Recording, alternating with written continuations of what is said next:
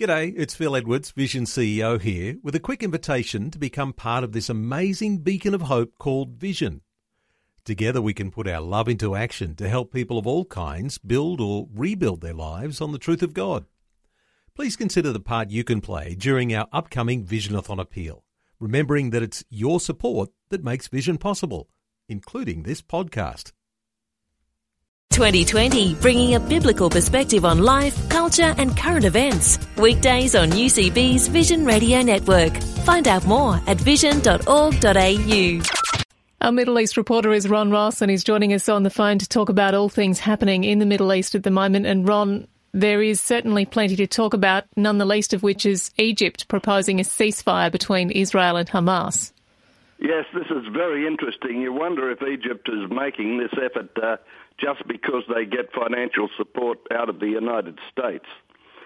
Because, in fact, Egypt is not supporting Hamas. Egypt is very much on Israel's side, which is a bit of a shock, but we'll get to that later. They've proposed a ceasefire in the conflict between Israel and Hamas, and they say that there are efforts and communications on the issue of a truce deal, but until now there's nothing final. A Hamas spokesman said in response to the suggestion that 9 o'clock Tuesday would be a good time to start the peace deal. But it's nobody's really interested in peace, neither Israel nor Hamas. John Kerry's on his way to Egypt, which I believe has prompted the Egyptian effort for this moment. OK, now the USA, though, they are warning against a ground invasion into what they say is Palestinian territory. Now, the thing about this is that there are Israeli troops being called back to service. They're on the border at the moment. It seems like that ground attack is inevitable. I've actually got friends of mine who were called up last week to be part of the Israeli effort. There's something like 30,000 Israeli troops on the border of Gaza right now, and the Prime Minister Netanyahu is being very, very cautious, and the statement from the US was very supportive of Israel. But the spokesman, Josh Earnest, said nobody wants to see a ground invasion because that would put more civilians at risk. Actually, before he said that, Benjamin Netanyahu last weekend did a TV broadcast into the United States of America, and he said in the interview, if 87% of the American population were in the sound of rocket fire, what would you expect your government to do? Because that's the situation in Israel. Well, that's right. And this is the thing, isn't it, is everybody's talking about the death tolls increasingly on the rise, and yet the numbers are few as far as the Israeli death toll is concerned. But that is because of the Iron Dome and the protection system that Israel has, isn't it? Oh, yes, and the efficiency of the Israelis. And, of course, the terrorist activity to put civilians between them and harm. When I lived over there, I can remember rocket fire coming from St Anne's Cathedral, the Anglican Cathedral in Bethlehem, and the whole idea was to try and get the Israelis to respond so that they would have a propaganda statement to say Israel's attacking the cathedral. And at one stage, they were firing from the homes of Christians in Bethlehem to try and get that same propaganda result. It's obvious that Israel are very strong militarily, so why is Hamas continually firing those rockets into Israel when they know that? They're trying to get the propaganda upper arm. They're trying to get Israel into a position where they're seen as the aggressor, that they're militant and they're uncooperative and they're not happy and responsive to live with Arab neighbours, when in fact in Israel, the Arab population will tell you that they're better off than anywhere else in the Arab world. By firing rockets into Israel, Hamas gets Israel to shoot back. By using Palestinian civilians as human shields, Hamas increases the chance that Palestinian civilians, especially women and children, will be killed by Israeli forces.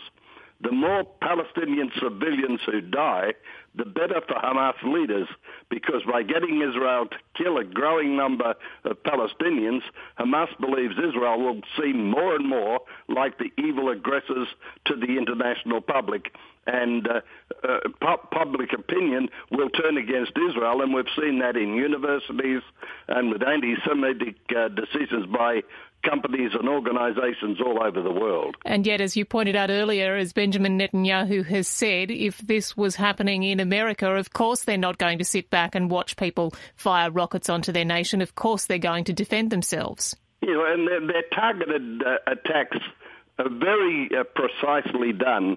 And I think I may have mentioned it last year that on the buckle belts of the Israeli Air Force, they have the Bible verse that says, "Not by might, not by power, but by my spirit." And they believe that if they're antagonistic and irresponsible towards civilians, the Lord will not be with them. That's the way they think.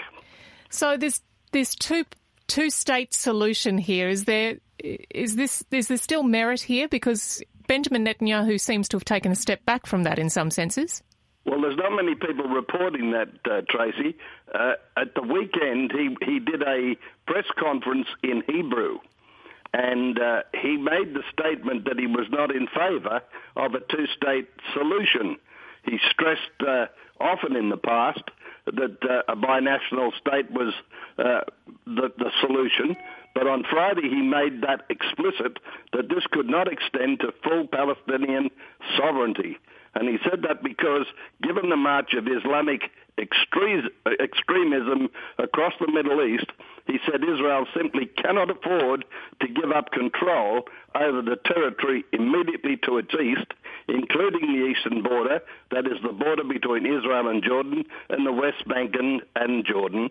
And so the priority, he said, right now was to take care of Hamas. And of course, in targeting Hamas, Netanyahu is maintaining his in-your-face attitude towards Iran because the Hamas group is nothing more than an extension of the Muslim Brotherhood, who do the puppetry work for Iran. And so he's not allowing Hamas to get any further control or authority because that allows Iran to get even closer to Israel and wiping it off the map. So let's look at this situation with Egypt then being the one to propose the ceasefire when, as you pointed out earlier, they're more on Israel's side. And the whole Arab world are in a situation right now where they're disgusted with the jihadist activities taking place all throughout the Middle East. And so you have a statement that was made in a newspaper in Egypt that said, "Thank you, Netanyahu, and may God give us more people like you to destroy Hamas." Isolated and under attack, Hamas now realizes it's lost the sympathy of many Egyptians and Arabs, and Egypt would be quite happily sit by and see their Muslim Brotherhood problem solved, partially by the eradication of Hamas, which is the plan that Netanyahu wants to complete. Plenty to pray about once again. That's Ron Ross, our Middle East reporter. Ron, always good to talk. Thanks again for your time. Thank you, Tracy.